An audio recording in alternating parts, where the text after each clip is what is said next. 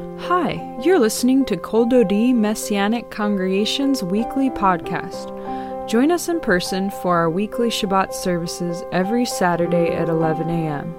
We meet at 3534 West End Avenue in Nashville, Tennessee. For more information, visit our website at koldodi.org or follow us on Facebook and watch us live at facebook.com/Kol Dodi Nashville. And now, here's Rabbi Ken's latest message.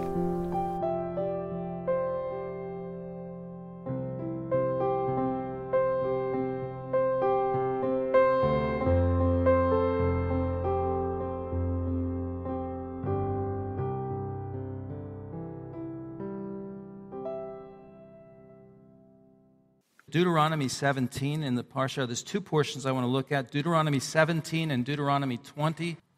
The first is Israel wanting a king, or really when Israel will want a king. The prophecy here in Deuteronomy 17, verse 14, God's prophecy and a plan about when Israel will want a king. And I want to say, we have preferences. Everyone has preferences. Everyone has an opinion. You know, I'm getting things this morning like, oh, this is my opinion. This is what I want. Listen, it's not about your preferences. It's not about my preferences or my opinion. It's about God's will. What does God want? It's not about our preferences. It's about God's will and what God wants. Amen? And it's us submitting to ourselves to His will. That's the bottom line, folks. And Israel wants a king here, but God knows and He predicts it, and He has a plan for it. And then the second thing I really want to look at is the battle, facing battle, and that's in chapter 20. So I should probably just focus on one, but I'm going to touch upon the first one. So in verse 14 of chapter 17, and Father, we pray you breathe upon your word. Wash us. You've already washed us in worship. Wash us. Continue to wash us in your word, Lord. Gal enai va'avitani flaot metoratecha b'shem Yeshua. Lord, open our eyes to behold wonderful things from your word. Lord, help us to see. Help us, cleanse us, wash us, prepare us, equip us, make us strong, prepare us for your work in Yeshua's name. Amen. When you come into the land that the Lord your God is giving you to possess it and dwell in it, and you say, God says, this is what's going to happen. It's a prophecy. I will set a king over me. So it's not God saying, I want you to do this, but you're going to say it. I want to set a king over me like all the nations around me. Oh, that doesn't sound too good. I want to be like the world. I want to be like everybody else. You will indeed set over yourselves a king, whom Adonai, your God, chooses. So God seems to reluctantly here limit the parameters. The parameters. He seems to narrow it, and he says, well, all right, you're going to do it. I'm going to let you, but here's my restrictions. Here's what I'm going to narrow you to. Whom the Lord your God chooses, one from among your brothers, your brethren, Yachim, will be appointed as king over you. You may not put a foreigner over you who is not your brother. Only. And then he goes on. We'll cover the rest in a minute. God knows, God's foreknowledge. God knows we're going to make choices in life which aren't in our best interest. And such is life. And he composes a plan around, our unwise, errant choices, our stubborn, stupid choices sometimes, our stupid decisions. He really does. And thank God he's willing to work a plan around it. He says, you will indeed set over yourselves this king. And he says, I'll choose to work within the sphere of your choices to a degree, and I'll work it for good if you stay faithful to me, basically. And so in verse 16 and 17, he tells them, here's what I'm going to require of direct for the king. Only he should not multiply horses for himself or make the people return. He should not multiply horses for himself or make the people return to Egypt to multiply horses, because Adonai has said to you, You must never go back that way again. You're never to go back there. Nor should he multiply wives for himself, so that his heart does not turn aside, nor multiply much silver and gold for himself. So don't multiply and then with the silver and gold, multiply much. It's arbe, it's much. It's actually doubles it. And so don't pursue power, pleasure, or treasure. Supremacy, sex, wealth. Now Rashi, famous Rabbi Rashi's Talmud says, no more than a harem of 18 wives. Maybe this is why some pro-rabbinic messianics lean toward oral law. I don't know. Solomon had 1,000 wives. He broke all the first 3 rules. Solomon did. Shlomo. He really did. Perhaps he followed the 4th one, at least in part. We don't know, which we're going to look at. He wrote Proverbs, which is keeping the Torah, writing the Torah, keeping it with him, a copy of the Torah. He wrote Proverbs, Ecclesiastes, and Song of Songs, as best we know. But here are the kings. King Saul you have, then King David. And King David, collected money, but to build the temple. Really, the purpose was not for himself, but Solomon, really, the money was more for himself. 1 John 2, 15 through 17. Do not love not the world, nor the things that are of the world, in the world. If anyone loves the world, the love of the Father is what? Not in him. For everything that is in the world, the desire, the lust of the flesh, the lust of the eyes, and the pride of life, the boasting of life, is not from the Father, but from the world. And the world is passing away along with its desire. But the one who does the will of God abides forever. So God warned, instructed the king, don't accumulate power. Horses, the power. Don't accumulate military power. Don't accumulate wives. Don't accumulate money, wealth for the sake of don't become powerful for these and accumulate these things, he said. But what are you supposed to do? Look at verses 18 through 20 for the king. Now, when he sits on his throne, the throne of his kingdom, and by the way, the wives did turn, all those wives did turn Solomon's heart away from the Lord. It wasn't the wives' fault, it was Solomon's fault for getting hold of it. Now, when he sits on the throne of the kingdom, he is to write for himself a copy of this Torah on a scroll from what is before the Levitical Kohanim. By the way, we have the Torah here, and we still have our older Torah. We have 2 Torahs ourselves. Our beautiful one, Sephardic one, that's really from Iran. That's worth a lot. It's insured a lot, and if we ever have our own building, and I pray that our next phase is to eventually have our own. But if we have a large ark, we will keep both Torahs in there. But we still have them both. So 2 beautiful Torahs. But anyway, but he's to write it. And what is before, he says, it will remain with him, and he will read it. I love it. All the days of his life. I don't have the Hebrew here, but kol hayom, I'm sure. All the days, in order to learn to fear Adonai his God and keep all the words of his Torah and these statutes. Then his heart will not be exalted above his brothers, and he will not turn from the commandments to the right or the left, so that he may prolong his days of his kingship and he and his sons, and the midst of Israel. So the word of God would keep him humble. The word of God was the key to the word. Someone asked me, a bunch of young guys yesterday, what's your secret? And I don't have a secret. I have a lot of problems, believe me. But they said, what's your secret? Why you're able to be, still have some energy, have whatever. And I said, well, first, it's the Lord. I said, anything is the Lord. But what I would have said, really, it's the Word of God. Anything, it's the Word of God. It's the Lord and it's the Word of God. I'm glad I at least said the Word, because I didn't have a lot of time. It was just, but I play with them, and they're very, big, great athletes, and I said, it's the word of God, hiding the word of God in your heart, memorizing the word of God, and this is the key. The Word of God, meditating on the Word. Joshua 1:8, he says, this book of the law shall not depart from your what? Mouth. You shall meditate in it day and night. Yes, day and night. And do what's in it. And then you will be prosperous and you will be successful. You will be prosperous. You will find good success. You will be, don't walk in the way of sinners, nor stand in the seat of the scornful, etc. in Psalm 1, verse 3. But you will be like a tree planted. If you meditate in the Word of God, you will be like a tree planted by streams of water, right? And bring forth your fruit in its season, and you will prosper.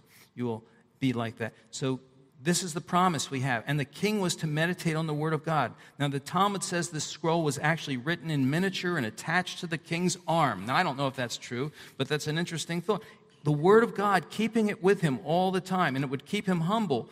It says, and the Word of God says, 2 Corinthians 4:5, we do not proclaim ourselves, but Messiah Yeshua as Lord, and ourselves as your servants for Yeshua's sake. We are your servants for Yeshua's sake. All of us are servants. This is an interesting quote by Rabbi Shraga Simmons, co-founder of Aish.com, great organization. Says this, we all hold some position of power, whether at work, in social circles, or even in the family structure. And it's important to guard against abuse of that power. The Almighty wants a world where people care for each other. And that's why we're put in this position. Power is never for the sake of our personal gain. So the Word of God would keep him, the king would keep him humble and recognizing what his position was for. Now, in other ancient Near East cultures, in their monarchy systems, typically they created and established their own laws, their own rules and their own laws. Israel's king would be subject to God's laws, completely different, upside down. The king was subordinated to God's law, and he must read it daily. He was not above it, as in other ancient Near East monarchies. And this was something like a constitutional monarchy, and it would prevent a royal autocracy. Interesting, right? Interesting. And so we have in 1 Samuel 8 the story of when Israel did ask for a king. And they came to Samuel, the judge, and they said, appoint a king to judge us like all the nations. Kol hagoyim, like all the nations. 1 Samuel chapter 8, verse 5. You can turn there if you want for a moment. But they said, we want a king like all the nations. And they wanted human rule rather than divine rule. And Samuel had already been judging them for many years. It says in 1 Samuel 7, Samuel judged Israel all the days of his life, 7:15. He used to go out annually on a circuit to Bethel and Gilgal and Mizpah and would judge over Israel in all those places. So why did they want a king to judge them? How would this be very different? Well, Samuel does the right thing when they came to him, and he prayed. It says he went, in verse 6 of chapter 8, he prayed to the Lord. Palal, he means from tefillah, to pray, where we get tefillah from that. In this verb, it's intense.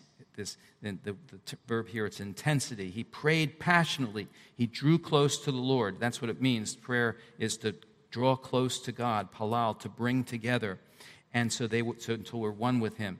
And this was the decision to go, when you're hurt, go to God. He felt hurt. They want to replace me. They want a king. You're not good enough, Samuel. They want a king. And God is hurt by it. So this is what and when you're personally offended and when you're hurt, go to the Lord. Don't react at people, but go to the Lord, right? Rather than letting the bitterness set in.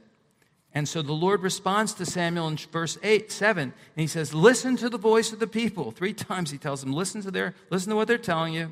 You're going to have to listen. For they have not rejected you, rather they have rejected me from being king over them.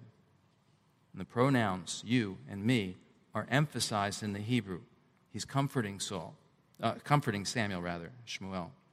He says, they don't want me to rule over them. Tell them, you want a king? All right, you got it. That's what you want. Verse 8, they were ungrateful to Samuel, just as they were to the Lord. An appreciation to God and his servants, often go hand in, will go hand in hand. Yeshua said, a disciple is not above his teacher, nor a slave above his master. It's enough for the disciple to become like his teacher, and the slave or servant like his master. Matthew 10:24. So God was already their king. And he'd won the last battle with his thunderous voice in chapter 7 of 1 Samuel. But they're wanting another king. And they said in verse 19 and 20, no, but a king should be over us, after Samuel tries to talk. So we may become like all the nations, having our king who will judge us, go out before us and fight our battles. We want a king. We want you to lead us and to win our wars, whether we're living right or not, whether we're walking close with the Lord or seeking him, or living far from him, or worshiping idols. We don't want to have to pray about our decisions. You decide for us. You do it. We don't want to have to seek God's will for us in his word. You tell us what to do. And the Lord tells them through Samuel, listen to their voice and appoint a king to reign over them, to reign for them. But God's guidance to the nation would still come through Samuel, actually the prophet, not through the king. Now, considering God had to tell Samuel 3 times to listen to their voice, he probably wasn't very happy with his assignment. And so it is with us. Sometimes our assignment is not to our liking. They'll still have to learn from their bad choices and through much pain and heartache. But even still, God can make the valley of Achor a door of hope. Hosea 2:17, one of my favorite verses. He makes the valley of Achor. You know what Achor is? Trouble. He makes the valley of Achor a door of hope. He turns it into a door of hope. He knows our dumb choices, and he composes a plan to ultimately work it for good if we love him, right? Don't forget that if part. He works all things together for good to those who what? Love God. Yeah, that's part of it. Love God and are called according to his purpose. So he does. But because we love God, we put him first. We turn to him. The Lord will one day be king over all. Amen? He will one day be king over all. Zechariah, we sing it every day, every Shabbat chanted in the Elenu. He will one day be Lord over all, Zechariah 14. And Revelation 19, he's coming back, and he wants to be our king even now. Now let's look at chapter 20 of Deuteronomy, if you would. Chapter 20. And in chapter 20, we have here the laws of holy war and military engagement. As Israel is going to have to face battle in the future. We're going to face battles. We've faced battles in the past, all of us, and we're going to face battles in the future. We'll face different battles in different scenarios of our lives. Now, unlike ancient Babylon, Greece, or Rome, or the 20th century Third Reich, or Nazi Germany, or today in the case of Russia and Ukraine, possibly China and Taiwan in the future, war is not fought biblically, the way it's written here, for empire building and profit, but to uproot iniquity and injustice and create a covenantal community under God's headship. So he says in verse 1, when you go out to battle, milchama, let's say milchama, battle. You get lechem from it. I had a Hebrew teacher once said, we fight for food. That's what you remember, because lechem is bread or food, right? And milchama, battle, war, comes from that. When you go out to battle against your enemies, and you see, ra'ita, you see, your eyes see horse and chariot, a people more numerous than you. Rav, they're great than you. Do not be afraid, Tira. Don't fear them.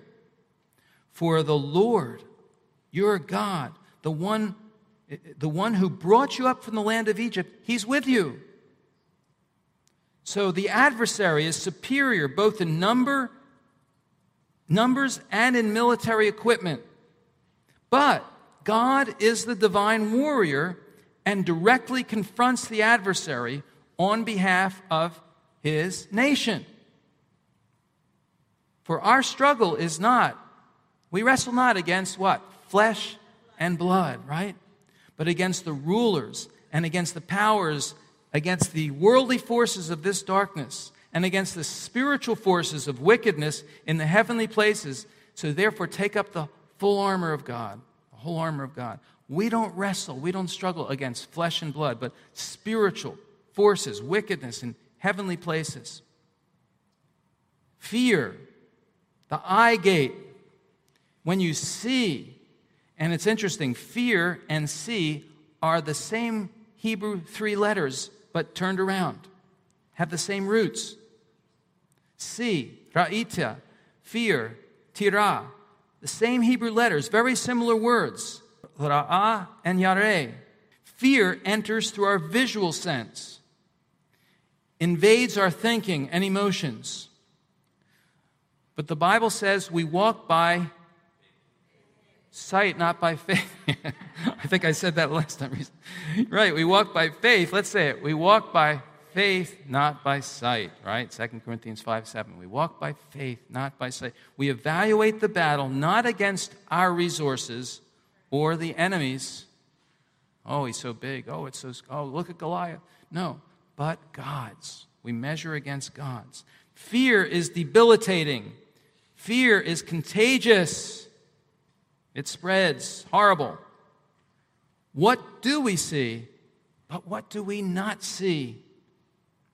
In 2 Kings 6, we have that story when the king of Aram came to find Elisha, or Elisha in Hebrew. He sent horses, chariots, and a great army there, and they arrived at night, surrounded the city. 2 Kings 6:14. And the attendant of the man of God had risen early and gone out, and behold, an army with horses and chariots was surrounding the city. So the attendant said to him, "Alas, my master, oh no!" He's panicking. "What are we going to do?" "Fear not," he replied. "Don't fear. For those who are with us are more than those who are with them." Then Elisha prayed and said, "Adonai, Lord, please open his eyes that he may see." And then the Lord opened the eyes of the young man, and he saw, and behold, that's so amazing, the mountain was full of horses and chariots of fire all around Elisha. We don't know the angels. We don't know what's around us. We don't realize the protection we have and what God is doing on our behalf, do we? It's amazing if we can only see through the eyes of faith. The eyes of trust, the faith gate, if we want to call it, we could call it that, instead of the eye gate, right? God is not seen through the eye gate. He's invisible. He's perceived through the faith gate. And he says in verse 2 through 4, chapter 20, when you draw near to the battle, the Cohen, the priest, will come forward and speak to the people. He'll say, "Shema Yisrael, hear, O Israel, you are drawing near today to the battle against your enemies. Don't be faint-hearted." It means soft-hearted, weak-hearted. Don't fear or panic or tremble. 4 different words used. Don't fear or panic or tremble because of them. For Adonai, your God, the Lord your God, is the one who goes with you to fight for you against your enemies to save you. Shema Yisrael. Let's say it. Shema Yisrael. Heroes, listen. So godly leadership is responsible to awakening the people to the greater reality of the unseen through the faith gate, to encourage and activate trust, confidence, and cast down the misperceptions and the lies of the evil one. All that everyone sees is the vast army of the enemy. All that the priest and God want them to see is him. See the Lord. See the Lord. And what will help you and I are words, words, words, words, words spoken by God.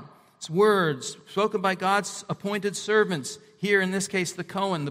Words, the Word of God. Words make all the difference. God's words. He brought you out in verses 1, 2, and 4. He brought you out, and He's with you now, and He will deliver you in the future. He's the God of the past, the present, and the future. Revelation 1 says, Him who is, and who was, and who is to come, the Almighty. Or Ehyeh Asher Ehyeh, I will be who I will be. That's I will be is His name. Exodus 3:14. 2 Corinthians 1:10, He delivered us. I like the King James on this. He delivered us. He does deliver us, and He will yet deliver us. Amen? He will yet. He did. He does. He will yet. Yeshua the Messiah is the same, let's say it, yesterday, today, and forever. Hebrews 13:8. Hallelujah. Thank you, Lord. You are the same yesterday, today, and forever. And then what happens is, now, God, verses 5 through 8, thins the ranks. He thins the ranks as they're going for the battle. You know, right now, NFL's getting prepared for, they're thinning the ranks. They're narrowing their owners and coaches are narrowing their rosters, getting the rosters ready for the, right? And everyone's trying to make the team, but they're thinning the ranks. Well, God does that here here. It says, the officers are to speak to the troops, saying, what man has built a new house but has not dedicated it? Let him go back to his house. Otherwise, he might die in the battle, and another man would dedicate it. He built a new house. Don't come. Go back. What man has planted a vineyard but has not put it to use? Let him go back to his house. Otherwise, he might die in the battle, and another man would begin to use the vineyard. What man has become engaged to a woman but has not married her? Go back to his house. Otherwise, he might die in the battle, and another man would marry her. And the Hebrew word pen, it means lest or perhaps. He'll die. He might die in the battle. Listen, battle, discipleship, I might die. I might die. Go into this knowing that it may cost me my life. Following Yeshua. Following Yeshua, I might die. Have you ever thought about that? Yeshua did.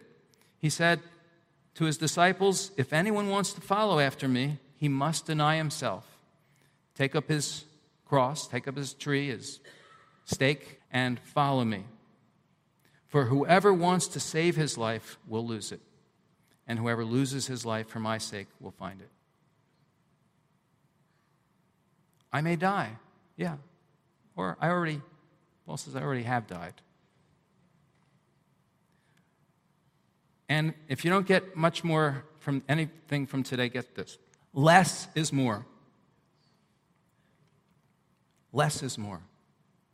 God doesn't need you or me. He needs those who are called. God's not desperate. It's not hard up, if that's the right word. Not desperate for people to populate his army. A remnant of fully dedicated is better than a mass of half-hearted. The Lord wants the devoted, not the distracted. I repeat, the Lord wants the devoted, not the distracted. No man can serve two masters. He removes those who have competing priorities because here they're understandably in a transitional state. They're in transitional states. And their hearts would be elsewhere, not engaged in the battle. So God says, I don't need warm bodies. I need those that are able to be engaged in the battle. If you can't, you've built a vineyard, you built a new house, planted a vineyard, you're engaged in it, go back, go home. You can't don't join the army. God doesn't need numbers. Someone has said growth for growth's sake is the philosophy of the cancer cell. I don't know where I heard that. Mega churches. We need no, we don't. When we're talking about discipleship, no. Not growth for growth's sake. God always uses a remnant for, salvation. I want to see all the salvation, but not discipleship. God uses a remnant, and he always has. The Hebrew word is she'erit in Hebrew. It's the remnant of Israel, always. Minority. 2 Timothy 2, verses 3 and 4, suffer hardship with me as a good soldier of Messiah Yeshua. No one, Paul tells Timothy, serving as a soldier entangles himself in the activities of everyday life so that he may please the one who enlisted him. Yeshua discouraged some from following him. One guy says, I want to come. Yeshua said, you'll be miserable. Luke chapter 9, verses 57 through 62. He says, you'll be miserable. Don't bother. Another person says, I'll be there in a minute. He says, I'll be there, but I got to go first. He says, bury my father. I've got to do it. And don't go into the... Yeshua said, don't bother. No. In certain cases, very hard when we read those stories. You read in Luke chapter 14... we read where Yeshua says you have to hate family and your own life or cannot be my disciple. We read these in our modern times. We say, it doesn't make any sense. Well, hate obviously doesn't mean hate in terms of the way we understand the word hate today, but it means sacrifice. It means, I think, not allowed to interfere with the higher present priority of going to battle, in this case. Going to battle. Count the cost before building. Consider whether you're able to win before going to war. In Judges chapter 7, the Midianites were defeated by 300 soldiers with 300 shofars. The army was reduced from 32,000 to 300. And God wanted them to know who was delivering them. So he used the lowly lappers in that story of Judges chapter 7. If God wants you to serve in a ministry, he'll supply the grace and the desire. But know that it will also cost me my life. Philippians 2, verses 12 through 13 says, therefore, my beloved, as you've always obeyed, not as in my presence only, but also now much more in my absence, work out your own salvation with fear and trembling. For it is God who works in you both to will and to do of his good pleasure. I believe that with all my heart. God puts in the will and the power to do. It's not someone else telling me, you have to be doing this. No, if that's coming from outside, it's not the Lord. It's got to come from inside. It's the Holy Spirit. It's God doing it inside. He gives me the will and the doing for ministry, for what I'm called to do, to follow him. But it will cost me my life. It will cost me. New location, new transition, different enemies. Israel in the land, careful. Don't grow comfortable and complacent, Israel. New challenge. Listen, the officers would speak to the troops, and I need to finish with this. They speak to the troops, verse 8, chapter 20, verse 8, and they say, what man is afraid and faint-hearted? Again, soft-hearted or weak. Let him go back to his house so he doesn't weaken his brothers or literally melt the hearts of his brothers like his own. Fear and cowardice are contaminating and contagious. If I find I can only be discouraging and despondent and negative, go home. God wants those who are positive and enthusiastic. You know what enthusiasm, someone wants, the word, it means in God. Literally in God, because my life is in God. He's the one that provides it. God wants those that are, because they're hearing God's words. I'm hearing God's words in chapter 20, verses 1 through 4, and I mix faith with it. Mix faith with the word of God. Hebrews 4:2. I receive with humility the implanted word that's able to deliver my soul in James 1:21. I choose to fix my eyes on him and trust and confess it. Trust him and confess it. One negative person can bring down an entire group or team. Better to have less and unity than more and contention. Amen? I used to have that thing on Saturday Night Live, Debbie Downer. Did anyone see that? It was hilarious. I haven't watched it in years. I don't watch it anymore. But they used that. Sometimes they used to be good. Debbie Downer, Wah, wah. Philippians 1:12, and it says, I want you to, brothers and sisters, that what has happened to me actually resulted in the advancement of the gospel. I remember I was on a ship, when I was on that chaplain, that ship, and every time, I told you the story before, every time the ship would break down in the Caribbean, it was an old ship, and not a Norwegian vessel, and every time, and people start grumbling, and this Korean brother who was a veterinarian, he would say, no problem, no problem. And he would get everyone, we'd say, it's all right. And the guy gave me that verse, that's going to work out to the furtherance of the gospel. And everything it's all right, we're going to go for it. It says, only live, Philippians 1:27-28, only live your lives in a manner worthy of the good news of the Messiah, standing firm in one spirit, striving side by side with one mind in the faith of the good news, not being frightened in any way by your opponents. New adventures are coming for us, new blessings and new battles. Keep our eyes on the Lord, for he is with us, and he will fight for us. Amen? He's with us. He'll fight for us. For it is not by their own sword, that they took possession, Psalm 44, of the land, nor did their own arm save them, but it was your right hand, your arm, the light of your face. Three things. Your right hand. Let's say it. Your right hand, your arm, the light of your face. Light of your face or countenance, for you favored them. Amen. You are my God, my King, O God. Let's say it. You are my King, O God. Command victories for Jacob. Through you we will push back our foes. Through your name we will trample those rising up against us. For I do not trust in my bow, nor can my sword save me. For you saved us from our oppressors and put to shame those who hated us. In God we make our boast all day, and your name we praise forever. Selah. Selah. Amen. Father, we just thank you for this, for your word today. And thank you for that you are the one who fights for us in the battle. You are the great warrior. We thank you, Lord, that you're with us, that we help us to see you, the unseen, in any battles we face, Lord, every battle we face, knowing that we're more than conquerors through you who love us. Lord, thank you, we praise you in Yeshua's name. If you've never trusted Yeshua, you've never invited him into your heart, he's a prayer away. Say, God, I'm a sinner. I need Yeshua. I need forgiveness. I need a new life. I want you today.